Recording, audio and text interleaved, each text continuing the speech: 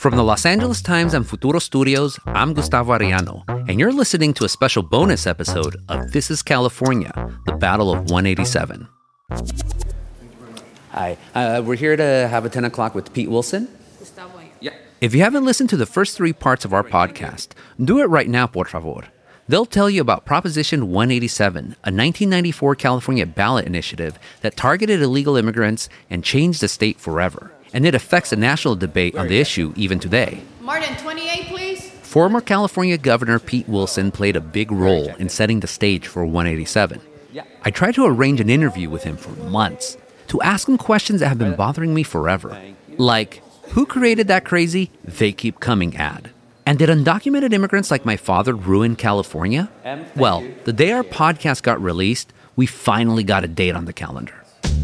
So here I am at Wilson's law offices with my producer, Abby Fentress-Swanson, to have that conversation.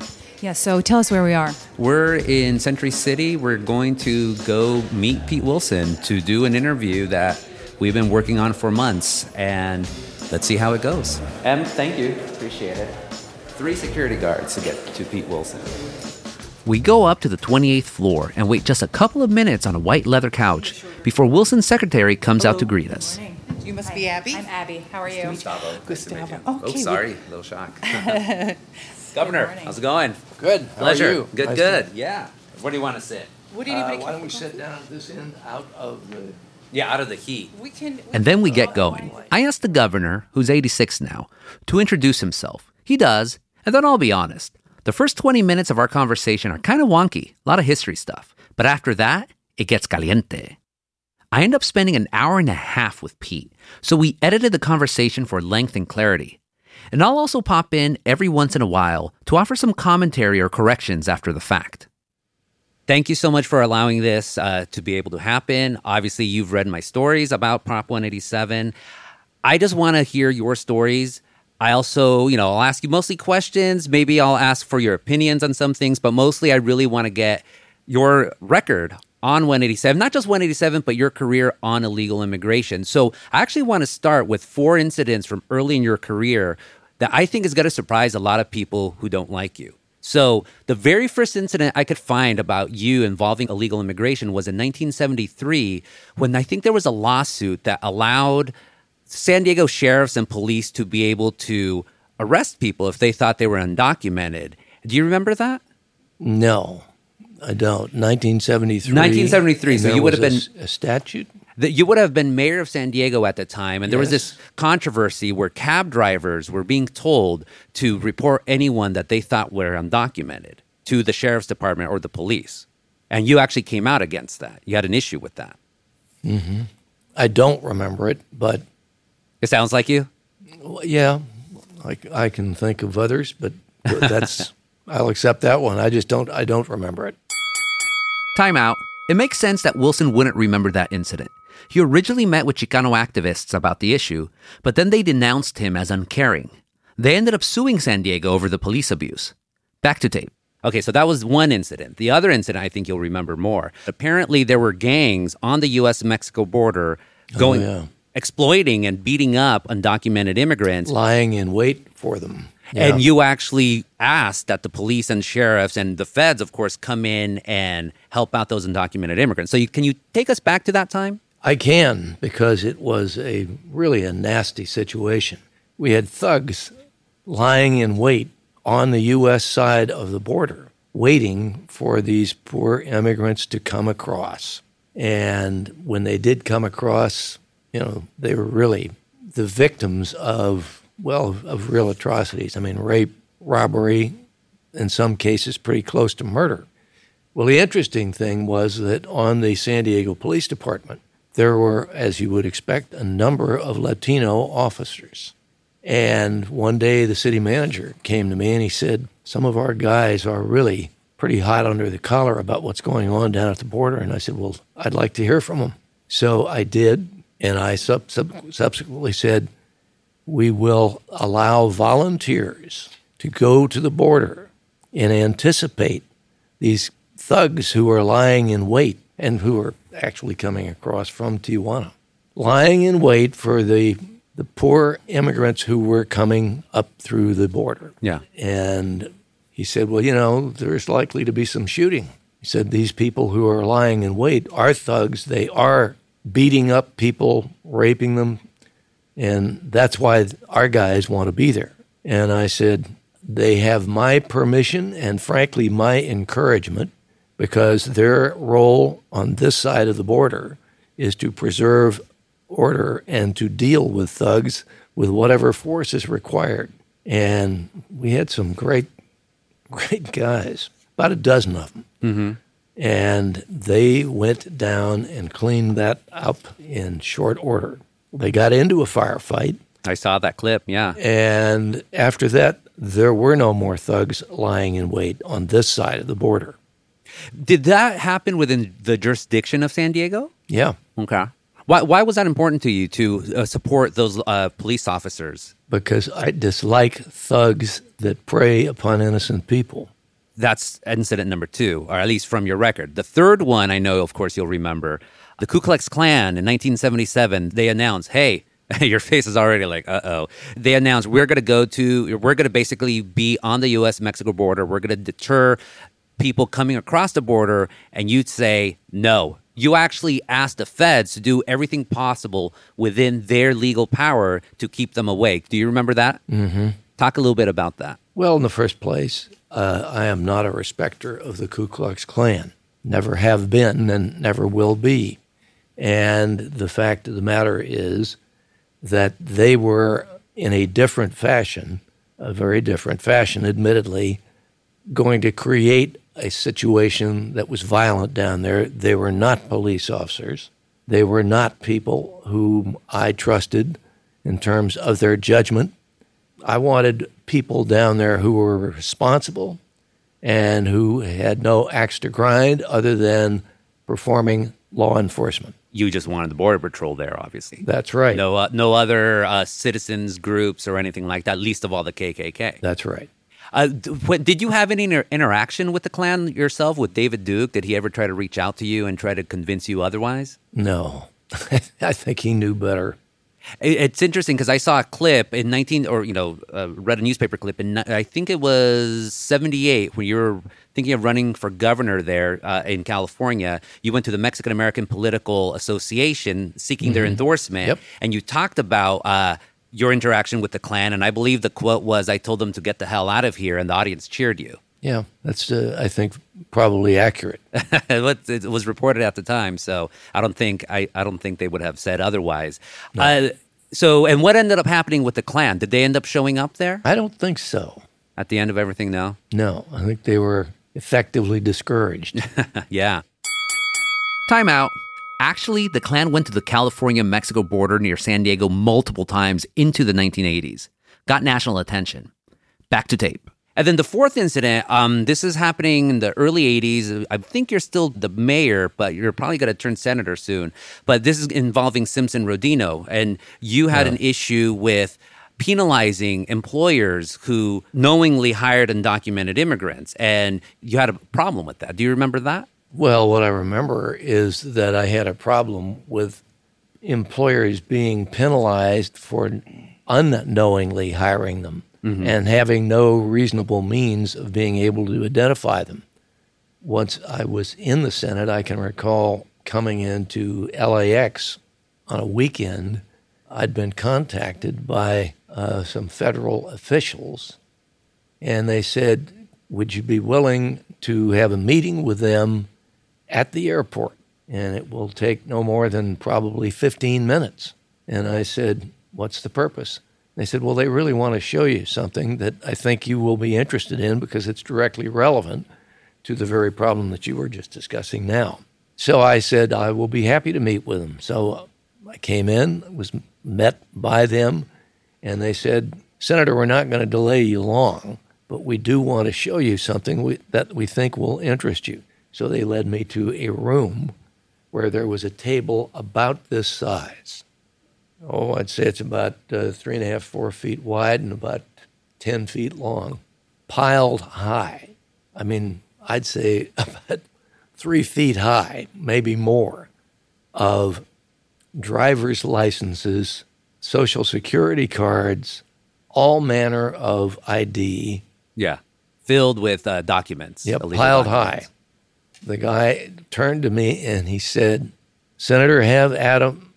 And he said, if you can tell the real ones from the fakes, you're a better man than I am and better than any technology we've got.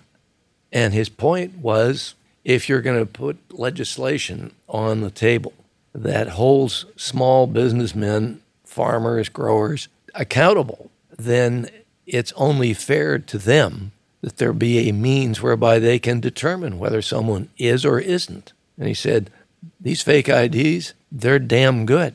He said, if you go downtown into MacArthur Park for $35, you can buy one of these. I said, I get the point. So anyway, that continued to be a problem until far later. But and it was primarily actually a problem with growers who had become dependent on people coming north to harvest one crop after another all the way from San Diego to the Canadian border. The last crop was apples in Washington. Yeah. You know, they were obviously the people who needed the money, who were willing to work hard, and this had been going on for years with no oversight. And they would come up, stay through the harvest, whatever crop was earliest, and then stay right through the apples in Washington and then go back home and come back the next year. Bitterly opposed by labor unions. Why do you think they did? Because they didn't want the competition. And frankly, because I think they were guilty of some racism. They didn't want to take them into their unions. They just didn't want them around. Time out. A January 4th, 1983 Los Angeles Times article stated Wilson was, quote, especially troubled by an immigration bill that would, quote, impose sanctions on employers who knowingly hire illegal aliens. His opposition rested on his claim that the bill would discriminate against minorities. Back to tape. So, we talked about all these different incidents of your past and other, in reading older clippings from the 70s, you engaged in active conversations with the mayor of Tijuana. You met the president of Mexico, López Portillo, talking about how to solve this issue of illegal immigration. So I think for a lot of people who have cast you as this anti-immigrant warrior, to hear this history where you're actually helping out undocumented immigrants by getting the police to help them out not get assaulted, by trying to be in conversations with Mexican officials, I think a lot of people would be surprised by that. Why do you think that history of yours has been forgotten, at least in the popular imagination? It hasn't been forgotten. It's been never known. There were occasional stories. I remember one, the new mayor of Tijuana had invited me to come to the inauguration ceremony, and I had done so, and there was a photograph on the front page of the Union, San Diego Union, of us in an abrazo. And I got about 5 or 6 pieces of hate mail. For you engaging in a hug with him? Yeah, right. Otto Boss was my press secretary. And he said, what do you want to do about it? And I said, trash him. Not even going to bother responding. I also read somewhere that at one point in the 70s, you were taking Spanish lessons twice a week. Did any of that stick? You said abrazo right now, so I have to ask. No, because I tried and found that I've got a good ear. Yeah. But the rules of grammar, conjugating verbs, all that nonsense. It's a little bit too hard for all of us. So you have a record of wanting to help, understanding the situation, and trying to find solutions that seem to at least include both the Mexican side, even Chicano activists. I mean, you're going to MAPA and you're talking about your situation. So then you flash forward to 1993 when you throw down the gauntlet. You say, okay, the federal government has not done its job on illegal immigration. I think we should end birthright citizenship. I think we should deny public services to undocumented immigrants. I think we should deny public education to undocumented immigrants. Some of these got into Proposition 187. Others, like end birthright citizenship, didn't. It seems to me two completely diametrically opposed ways to solve this issue of immigration. Do you think you changed or? No, I didn't change at all. But I think your basic premise is misstated because it wasn't that the federal government was not doing its job. To the contrary, not only were they not doing the job adequately in terms of securing the border, To the contrary, they had mandated very expensive services upon the state and local taxpayers to provide these services, to provide education, to provide health care. My God, health care had mushroomed. I mean, in the 6 months from the, or 6 months, 6 years from the COBRA legislation that made it possible for illegal immigrants to enter the country, 18-year-old women, pregnant, go to the county hospital, have prenatal care, have delivery, post-delivery, postnatal care, and the children were, of course, citizens. That, to me, was wrong. There were two separate issues. One was that the services were tremendously expensive, and you had Congress virtue signaling and more, but at the expense of state and local taxpayers. And I said, you know something, if you're going to mandate these services, then you ought to pay for them as the federal government. I mean, you're going to be hitting some of the same people, but you're going to at least be spreading it all over the country. Mm-hmm. And I said, and what you're going to find out is if you don't do a better job of controlling the border, it is going to be all over the country, and in no time. By that time already, we had no idea how many people were in the country illegally, but we had a pretty good idea. By the time I became governor, 2/3 of all the babies born in California, they were born to illegal immigrant parents at that time. Time out. For 1990, the Pew Hispanic Center estimates the number of births to undocumented mothers nationwide was 95,000. The total number of births in California that year was 612,000 per the state's Department of Health Services. I never did good in math, but even I know 95,000 isn't 2/3 of 612,000. Back to tape. The estimate of the illegal population living in Los Angeles alone was 600,000, which then exceeded the population of Washington, D.C. Mm-hmm. These were people who were, frankly, living in shadows. That was wrong. I mean, what you want is immigration, legal immigration, where people become naturalized citizens, where they are required to learn the language, and that allows them and their children to become first-class citizens, to become assimilated, to be able to participate in both the culture and the commerce of their adopted country. And that wasn't happening. Time out. I guess Pete didn't get the irony that I, the son of an illegal immigrant, was talking to him in English. Back to tape. We'll get to that part in a little bit, but I think your statements on illegal immigration from the 70s, even as a senator, into the 1990s, it just seemed a little bit more heated. At least from the outside, it seemed like here's a guy, Pete Wilson, who has spent most of his political career dealing with this issue of illegal immigration, specifically as a mayor, then as a senator. Now that you're governor of California, California is a recession, you're like, I'm pulling my hair out on this. I got to do something bigger, or at least really make the issue bigger than it's ever been, at least for me politically. I was doing that early. If you could look back, ironically, considering what has followed, the New York Times actually ran an editorial saying, we agree that it is unfair for state taxpayers and local taxpayers to be stuck with the costs of federally mandated services. The New York Times. Time out. This is true. But the editorial also warned about demonizing immigrants, which Pete didn't mention here. Back to tape. New York Times, a lot of publications 25 years ago. It's interesting how much things flip around. That's right. When they made sense then. Makes sense then. When did you first hear about what was Save Our State and then became Proposition 187? Sometime in probably early 1994. What did you think about it? Because a lot of what 187 proposed were things you had proposed a year before, except asking the federal government to do so and suing for that. That's right. You are better informed than most because we, in fact, did sue the federal government, not successfully. Yeah, so what did you think about 187 then, when you heard about it? Well, I was not surprised. I mean, it was not the first time I had heard people complaining.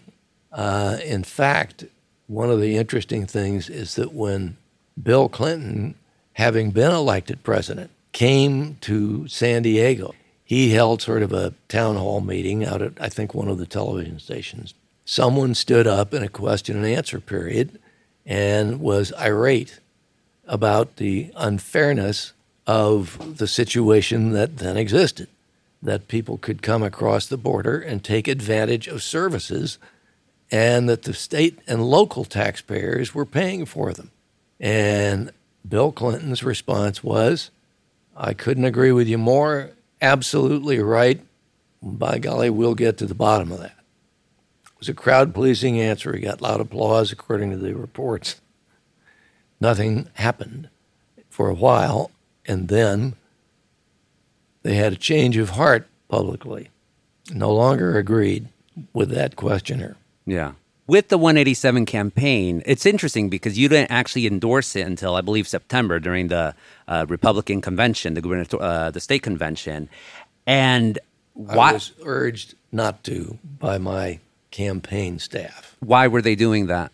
Well, their attitude was, we could tell from not only our own internal polling, but also from a story in the Los Angeles Times that showed that with the exception of one issue, and I can't even remember which one it was, we were substantially ahead of Kathleen on every other issue, and especially with male voters, but with essentially everybody. They said, listen, you're ahead, you're going to win. Don't do this because you're going to be introducing a new issue. And so far, it's been out of the issues covered in this race. It hasn't been one. And you will make it one. And, damn it, it's not your responsibility. You didn't draft this thing. You didn't introduce it. And so why in the world should you get into it? Run that risk. And I said, because I'm the governor of California, and it is something that will dramatically affect my state. And the potential that we have is to finally get Washington's attention. Did you think 187 would succeed in terms of, would it ever be initiated into law? You bet I did. Okay. No, the only reason I asked is because you said it's going to get Washington's attention. That's Sure. almost implying that at least it's an attention grabber, but it's probably not going to accomplish anything legalistically just because it'll probably be sued out of court. No, and that's not what actually happened either. One of the things that annoys me is that one of the reasons to pursue it was the Plyler case. Time out, really quick. Plyer versus Doe was a 1982 Supreme Court decision that allowed undocumented students to use public education in Texas and that opponents of illegal immigration have long hated. Back to tape. And it was a poor case. And frankly, Texas did a poor job of presenting their case.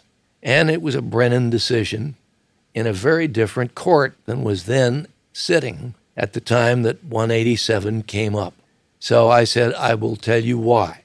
This is an opportunity for us to get all the way to the Supreme Court and reverse Plyler. And if we can do that, it will be the thing that turns the corner on getting the Congress of the United States to understand that it is their responsibility as federal legislators to pay for what they are mandating on the states. Yeah. So we're talking about 187. And it's interesting you said that the campaign said, don't do 187. We haven't even addressed the issue. But in May, your campaign releases, the They Keep Coming ad. They keep coming. 2 million illegal immigrants in California. The federal government won't stop them at the border, yet requires us to pay billions to take care of them. Talk a little bit about that. Who thought of the idea for that ad? Well, I think the idea was pretty obvious. And I had a challenge of sorts, not much of one, in the primary. And that was an issue then. And my opponent in the primary was on the other side. Ron Unz. Yeah. Didn't make much of an impression, but, Time out. Unz was against 187 and has spent the years since trolling Wilson on his website, The Unz Review. Back to tape. So anyway, that was why we did it, and to draw attention to the differences. And what has happened, and you disappointed me in one respect. Okay. That is, I think probably because you were in high school then and later as a reporter went to the files and saw the same thing that I have read time and again about the grainy film. Well, They Keep Coming was simply a statement of fact. Mm-hmm. It was not pejorative, but it was a statement of fact, and the grainy film was INS film, taken with a night vision camera. So I guess it was grainy. Yeah. So you don't think that was racist? No, I don't. I think it was a statement of fact. What's interesting to me about that is I talked in my podcast, I talked to Barbara and Bob Kiley, the consultants behind 187, and they said they thought it was racist, that when they saw it, their jaws dropped. I don't think it did our group any good or our cause.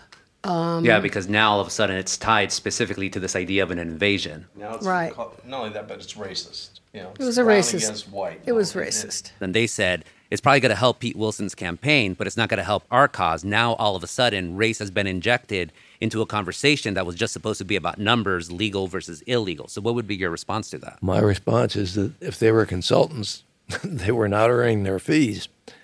Because, in fact, what I intended to do was to make it clear that this was a real problem and a problem of growing magnitude. And, in fact, at some point during the campaign, probably several points, I said, if this does not succeed, if we do not get the Fed's attention and pique them into some kind of responsible action, then what is now a problem for the border states will be one for all the states.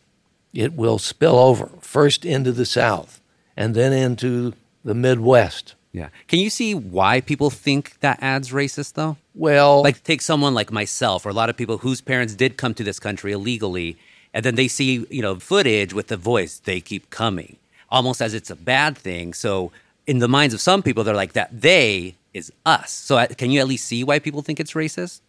You don't have to agree with that statement, but yeah, well, I don't agree with it. obviously. And what I think that people who were here, who are offended by that, might think did not alter the facts. And the facts were that there were also in California a great many naturalized Latinos who were doing just fine, who were building businesses.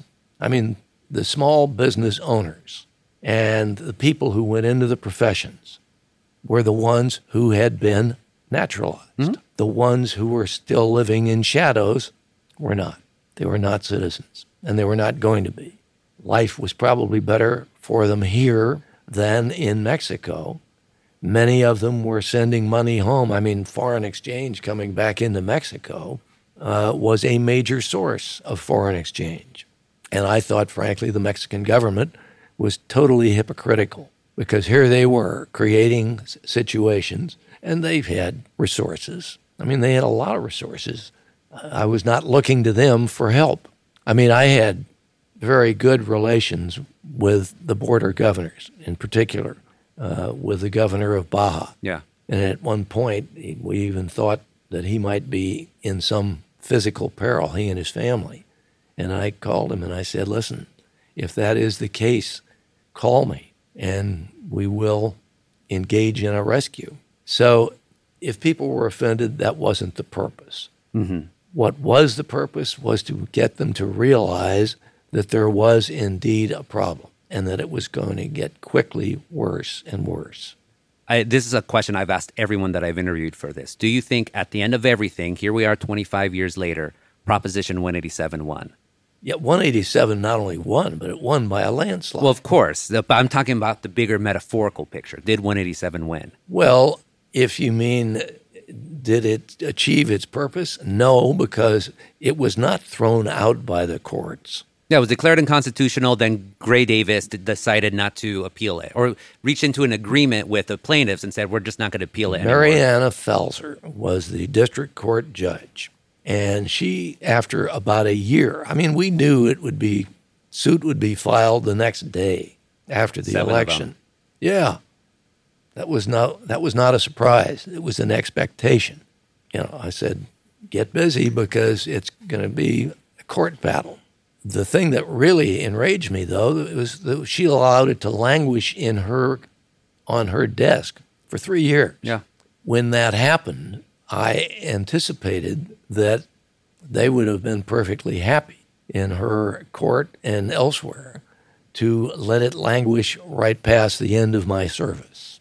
And anticipating that, we had an offer from the Pacific Legal Foundation to take over the role of representing the majority of voters who had voted for 187. So we petitioned the Ninth Circuit for permission for them to be substituted for me. They denied that with one of the more fatuous opinions ever rendered, and one that I thought was in palpable bad faith. They said, we think Governor Wilson is entirely competent to represent the people. And I said, so do I. But I'm not going to be here in a year. Do you think those were all delays on purpose by Falzer and even the 9th District? Yes, I do. Why do you think they were delaying Because they were politically opposed. But they're supposed to be impartial judges. They are supposed to be. So 187 obviously passes, then it, gets, however you want to describe it. Obviously, objectively, it dies in the courts because Gray Davis decides not to appeal the case. Now we have a California where... No, wait a minute. Okay. That was not what he decided. Through his campaign for governor, he said, I deplore it, but I will abide by the expressed will of the voters. Until he didn't. He had a change of heart. Yeah. And the change of heart resulted in what I thought to be a sham mediation. Maybe it wasn't on his part. Maybe it was heartfelt. But in any case, there was what purported to be a mediation. I thought it a sham because, frankly, the attitude of people on both sides was the same, the respondents and the appellants. Yeah.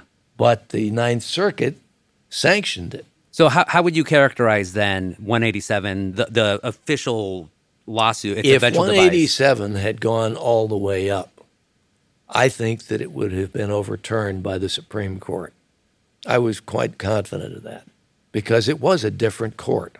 Yeah, so what did Gray Davis do to 187 then? How would you describe the eventual fate of 187? The eventual fate of 187 is that the people were cheated of their day in court. Okay, so 187, they cheated in court. Now you see California 25 years later. And what has happened in the interval was sampled in the campaign in the last 2 months of the 94 election, in which there was the damnedest barrage of press coverage that I have ever seen, and all of it negative. Against you and 187. Yeah. Yeah, of course. Up next, the rest of my conversation with former California Governor Pete Wilson. That's after this short break. Hi, I'm Mark Olson, and I'm host of The Real. It's our entertainment and culture podcast we make here at the LA Times. If you like hearing about the entertainment industry with pop culture news and all the latest from Hollywood, you should check out the show. I talk with actors, writers, directors, and producers. Plus, you'll hear straight from our distinguished film and television reporters and critics. Subscribe to The Real on Apple Podcasts or wherever you're listening right now. And we're back with my conversation with Pete Wilson. As you heard in episode 3, California's Latino Legislative Caucus released a short film to coincide with the 25th anniversary of Prop 187.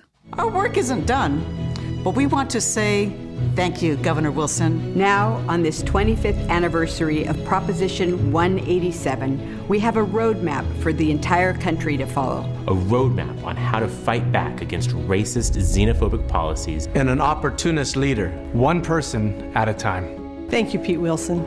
Thank you, Pete Wilson. Thank you, Pete Wilson. Thank you, Pete Wilson.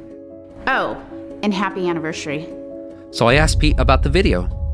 25 years later, Democrats control supermajority of the chambers of the legislature. You saw that video, I'm sure, at that point where they thank you. Do you think it's fair? Or how do you feel that so many Latinos directly credit 187 and your campaign against illegal immigration as inspiration for them to enter political life, to frankly become radicalized? Well, I think that they were well aware, as were the Democratic professionals, that when you're out of office, you're out of office. But the people who were willing and able to make a different decision on the part of Californians were the people who controlled the financial capability, who had the financial capability. Let's just look at what has happened to California since, and you'll see how it's affected many political issues. In the first place, the legislature has become overwhelmingly Democratic. Supermajority. Yeah, and how did that happen? Well, okay, the first thing is that if you look at the two parties, one has had the financial backing of public employee unions. On the other hand, though, we're talking about unions, but I'll give you the example of my cousins. My cousins, they're construction workers, blue collar. All of our dads came to this country without papers. All of my cousins are basically, they should be Republicans. They do not like taxes. They do not like snowflakes. They're not social justice warriors. But all they think about the Republican Party is what happened in 1994. They think about you. And in their minds, they remember, okay, a generation ago, we were told that our people, ourselves, were destroying California. I don't believe that. I'm going to vote for the Democrats, even though I don't want to. What would be your response to my cousins who feel that way? That they have been misinformed, that they have been misled, that they have been told by the Democratic Party that they are being discriminated against by racists. That's been the line, and there's been no subtlety. And that is one of the things that I find beneath contempt, to deliberately mislead people like your cousins, who are good people, but who have been taught something that is untrue. They've been taught that they are surrounded by racists. On the other hand, though, some of my cousins were undocumented. You propose them not going to public schools, and then people like myself not being able to get American citizenship because our parents were undocumented. So at what point are we supposed to believe you when you say we have been misled? And I'm not saying you're racist, but with all that rhetoric, you could see an entire generation of people who came up with that, families being undocumented, like, hey, maybe we have an issue with Governor Wilson on all Sure, this. I can see that, because that's all they knew. That's what they had been told repeatedly, and it's untrue, but that's what they knew. But you did want to ban birthright citizenship and deny undocumented children from going to school. That's what you proposed, at least. What I wanted, yeah, because what we wanted and what the people who had done it the right way wanted, I mean, no one was more vociferous than Latinos who had become naturalized citizens. They resented others being able to cut to the head of the line. People like my family. Yeah. So then what would be your response then to our family? Like, you're hearing this, you didn't do it the right way, you're ruining California, you're becoming a burden. That, by the way, is exactly the message that we put out in the campaign with a spot. The Citizen Ellis Island one. I remember that. That's right. It was not at Ellis Island. It was in San Diego. A lot of the people... Statue of Liberty. That's what I remembered. It's how this country was built. American citizenship is a treasure beyond measure. But now the rules are being broken. There's a right way and there's a wrong way. To reward the wrong way is not the American way. Pete Wilson has had the courage to say enough is enough.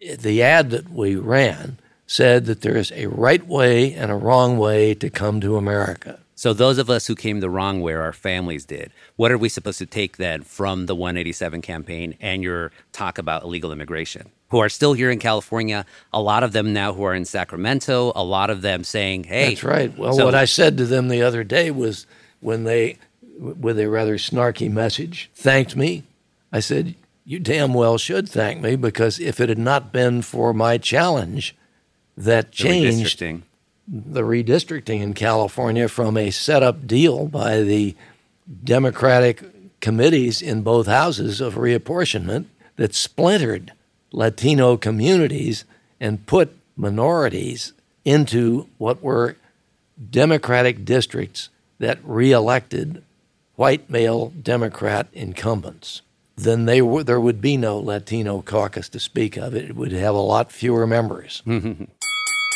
Time out. I asked California Assembly Speaker Anthony Rendon about this.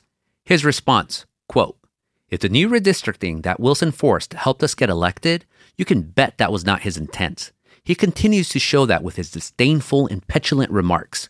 Back to tape. How do you feel about charges that Donald Trump's campaign or issue on illegal immigration is just a repeat of what you allegedly did 25 years ago? Well, it's not the same in terms of tone. We made a concerted effort, and I challenge the members of the Latino caucus and everybody else. And every time I have ever challenged them to find one word that could be construed as racism in the campaign for 187, they have been unable to do so, and they come back to They keep coming.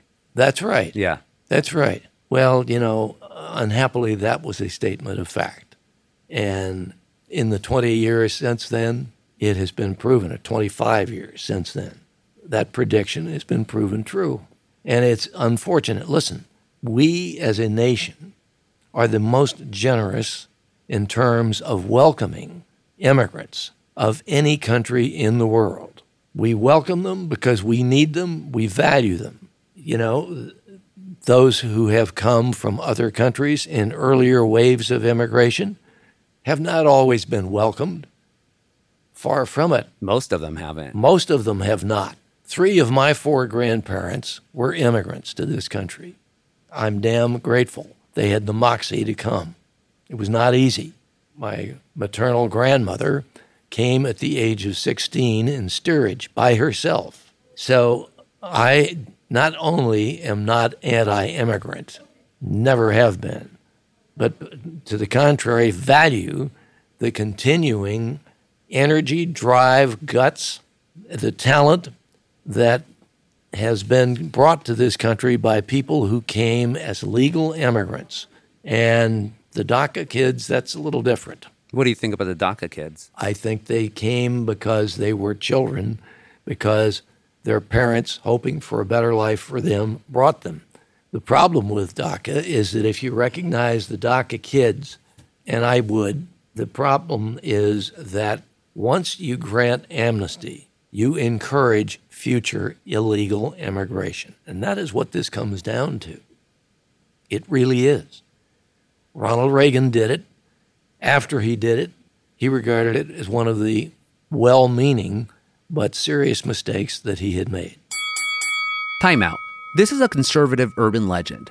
There is no direct quote by Reagan on this, and both Reagan's son Michael and former Attorney General Edwin Meese have denied Reagan ever expressed such a sentiment. Back to tape. Going back to Trump's tone, you don't agree with the tone that he takes? Well, he has walked back from it, but he used the word rapists. Well, unhappily, there have been some. There have been murderers. There are bad people.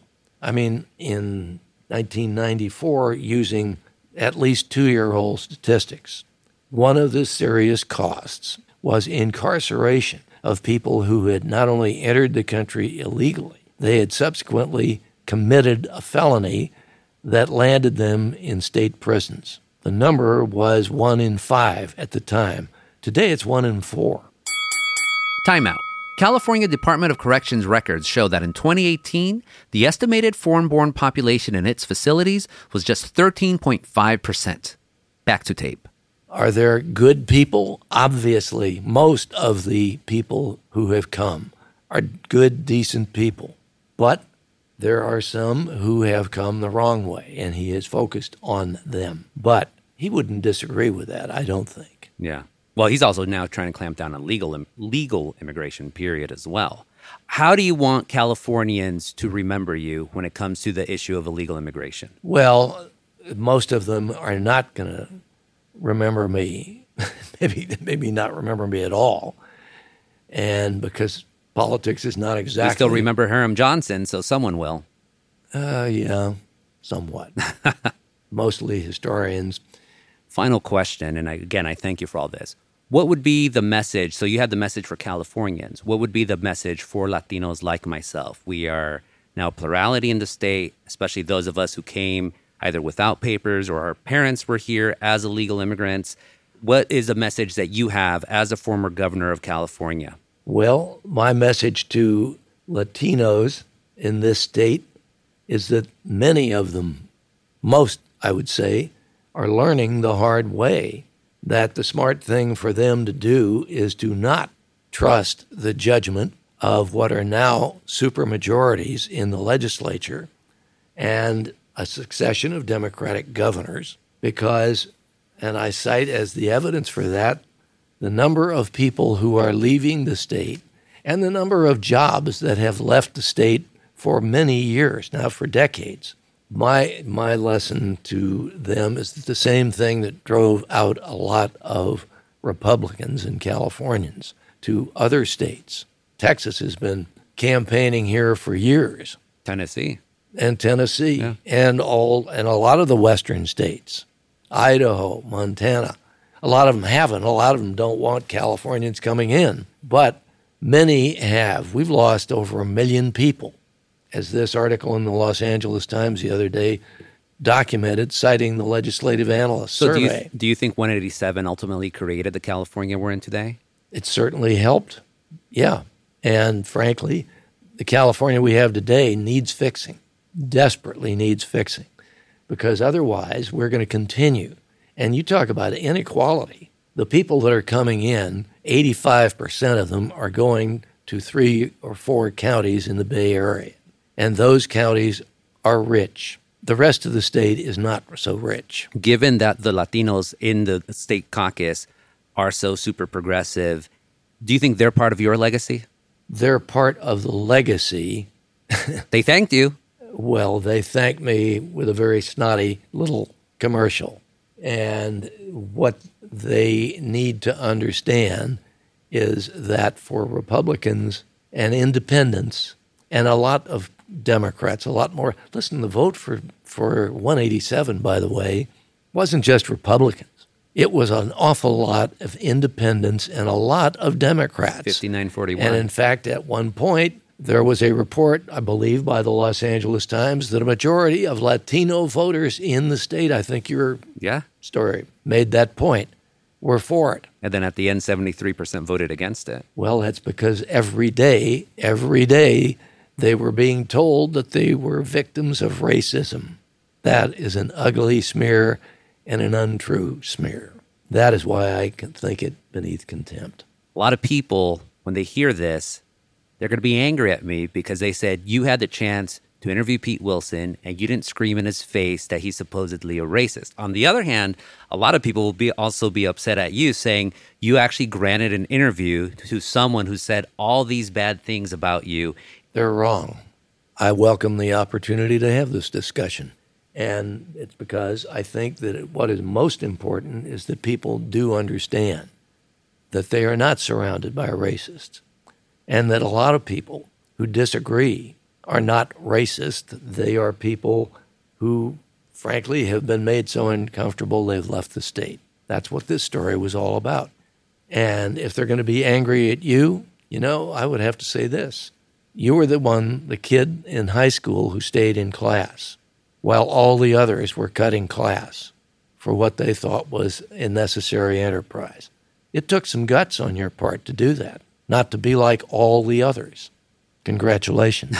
But then I'm the one who then created an entire career out of writing against 187 and everything else. So in some ways, I do have to thank you. Yeah, you should. But it's high time that you got over it. Really? Because again, when I hear about illegal immigration, I have to reduce it down to my dad who came to this country in the trunk of a Chevy and all the other people who I know who are undocumented. So when I hear that people say illegal immigration ruined California, I look around and I say, we have pretty good lives and we've done everything that the United States asked us to do. How are we supposed to feel?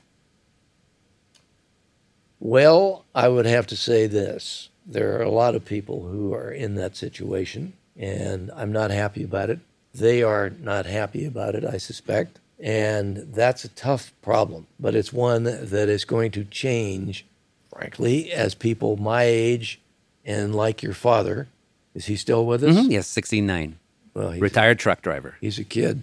Anyway, that is going to change, but we're going to have a different regimen going forward. And the people who came legally will be the first to agree. and even some, I think, who came illegally, will see that if we don't stop this, if we don't allow amnesties to occur in future, then we will have a nation that has and continues to be generous in welcoming people who come legally. And what we also ought to do is be a little self-centered.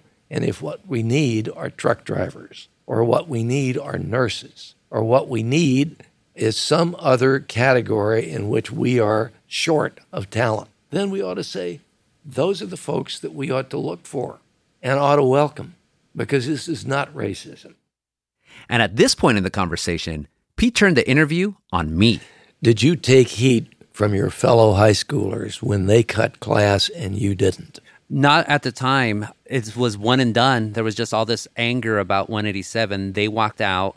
I felt ashamed for not, because I was against 187, obviously. My dad was undocumented. All these other people were undocumented. But as I noted in my story, most of those people, they never got involved in politics again. I would argue more than a few of them actually support Trump, did become Republicans. But maybe I got the wrong lesson because I was the one who turned into the rabble-rousing activist that I've been my entire career, except now at the Times I'm objective. It's a good thing for the Times that there are some people like you around. And by the way, the Times endorsed me, even though they disagreed. What do you think about Frank Del Olmo? Because he wrote that dissension, and he said, I don't believe Governor Wilson is a bigot. I do believe, though, he is making a huge mistake by siding with 187, and which he said was playing to the worst tendencies of nativists. Well, Frank was a friend. Yeah. And I had a lot of respect for him, and I liked him a lot because he had a sense of humor, too. We just disagreed on it because, you know, and I understand that. I don't hold it against anybody who disagreed and who voted against it and campaigned against it. What I do resent is the fact that a lot of people have knowingly portrayed me and others as racists. Why does that bother you so much? Because it's not true. And it's an evil thing to tell people who will believe you a lie, and a lie that is so fundamentally, it's got to color your whole view. And that's just not right. Yeah. I guess why I ask is because you're a politician. You get all sorts of attacks from all sides. And I've got a thick hide, and I have managed it. And I told my wife years ago before we were married, I said, listen, you're going to hear things, read things about me that are not true and certainly not fair. And you got to promise me that you will never let the bastards hurt you. That gets to me. Otherwise, I have a thick hide. I can take it, and I'll pop them back. Especially with the 187 thing in particular, because, you have your whole record, but this one in particular, you seem to be very zealous of setting the record straight about yourself in illegal immigration and 187. So it's a very ugly smear, and I do resent it. The people whom I served in San Diego as mayor, if you went back through the records, you would find that there were Latinos on every city, commission, committee, advisory group, and a hell of a lot of them were Democrats. A lot of them were pretty conservative Democrats. They used to call you Pedro. Yeah. Do you think these Latinos up in Sacramento, obsess too much about 187? Yes. What? Of course they do. But don't you think they also took it personally? And that's what motivates them? Like, the way I see it, ultimately, with the politicians especially, if their parents were undocumented, if some of them were undocumented, or like their constituents, they view it as an existential insult to who they are. So it's almost like most of their career as politicians is to repudiate 187 and yourself. Whether I'm not saying it's fair or not, I just think it's interesting. Well, it's not fair. And unfortunately, it's easy. Because who the hell talks back? Pete sure did. We were only supposed to talk for 45 minutes, and this last part was at the 1 hour, 30-minute mark of the original recording. I didn't even include the long asides he had about the California Teachers Association, man. But I appreciated the talk. I want to thank Pete and his longtime advisor, Sean Walsh, for allowing it to happen. And that's it for this special bonus episode of This is California, the Battle of 187. It's a collaboration between the LA Times and Futuro Studios. Thank you for listening. If you haven't heard the earlier parts of our podcast, please go back and download them on Apple or wherever you get your podcasts. If you like what you hear, do give us a 5-star review and tell your friends to subscribe. It really does help people find the podcast. You can find photos and more about Prop 187 at latimes.com. If you're listening on a smartphone, tap or swipe over the cover art to find the episode notes. This episode was hosted and reported by me, Gustavo Arellano, and produced by Abby Fentress Swanson. Our engineer is Mike Heflin at the LA Times Studios. Our theme music is Salsa by Niña Dios, courtesy of Nacional Records. A special shout out to Marlon Bishop at Futuro Studios for helping us make this podcast. Our editors at the Los Angeles Times are Hector Becerra, Reed Johnson, Shelby Grad, and Julia Turner. See you next time.